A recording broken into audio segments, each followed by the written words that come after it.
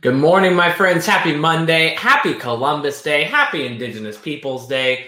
Whichever state you're in, you might be celebrating one or the other, but I hope you are relaxing and taking it easy today, as is needed, I'm sure, in the middle of October, right before Halloween season, and we get into Q4 here. With that being said, my name is Elliot Lane, host of Cannabis Daily. Every morning, we bring you 5 minutes of your favorite cannabis news and insights for the day. Let's dive into what's happening. We're still talking about the after effects of President Biden's executive action last week when he pardoned more than 6,000 simple marijuana crimes, as well as telling his Health and Human Services Secretary Becerra to look at rescheduling marijuana. With that being said, let's keep an eye on what stocks are still up and which ones have fallen back to earth.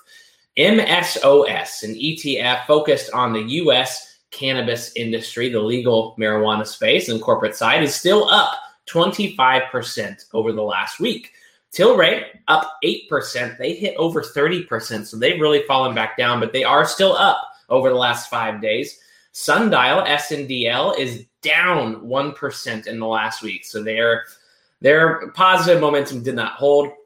Same can be said for Canopy Growth, CGC, down 5% in the last week.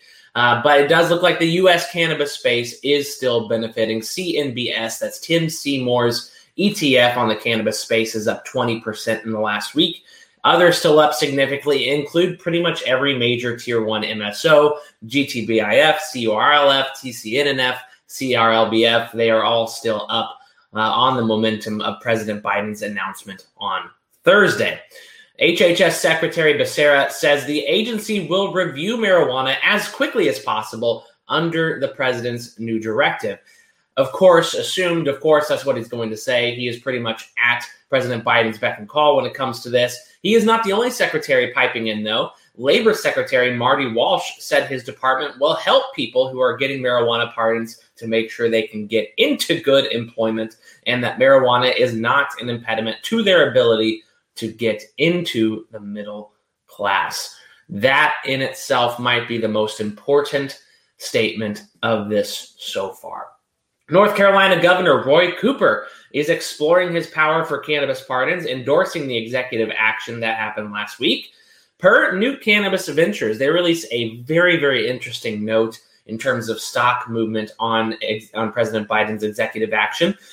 Many stocks went up too much initially. We probably saw that with the likes of Tilray and Sundial, just from my perspective, while others failed to move at all. He is specifically referring to the ancillary cannabis stocks and being the hydroponic side, the software side. They barely moved at all, still down 70% on the year.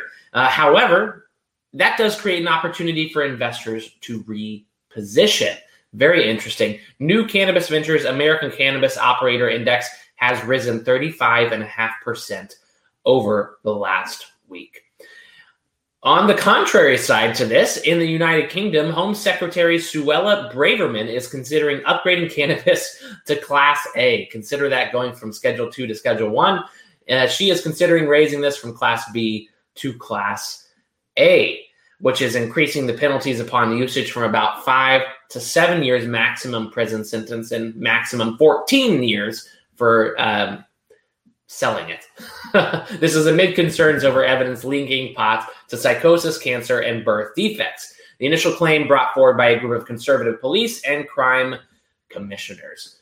Unfortunate news there. That being said, we do still have CBD and wonderful CBD companies in the UK. So if I'm looking at stocks today, I'm going to continue to keep an eye on the US side of things. That is the MSOS, MSOX. I'm going to keep an eye on CNBS, CURLF, GTBIF, all those I mentioned earlier. I'm also going to keep an eye on Weedmaps, MAPS. They were probably the ancillary stock that rose the most because they are going to be the e-commerce side of this industry. That being said, there are a lot of stocks that people are pumping on Twitter, so do your due diligence. A lot of stocks that I'm talking about. Do your research, do your due diligence. There's a lot of money to be made if this continues to roll downhill and Safe Plus gets passed by the end of the year. That being said, hopefully we get more news on the day for public companies tomorrow. It is a holiday, so not much to talk about today outside of what's still happening from last week. Thanks so much for tuning in. Until tomorrow, y'all, have a great one. Hey, investors, thanks so much for tuning in to Benzinga's Cannabis Daily Stock Picks and News Podcast every day pre-market. Once again, this is not financial advice. Please do your own research. We hope we bring you the best and most efficient news for your investing. Continue to find us on benzinga.com/cannabis, benzinga.com/podcasts, or on YouTube on Benzinga's channel.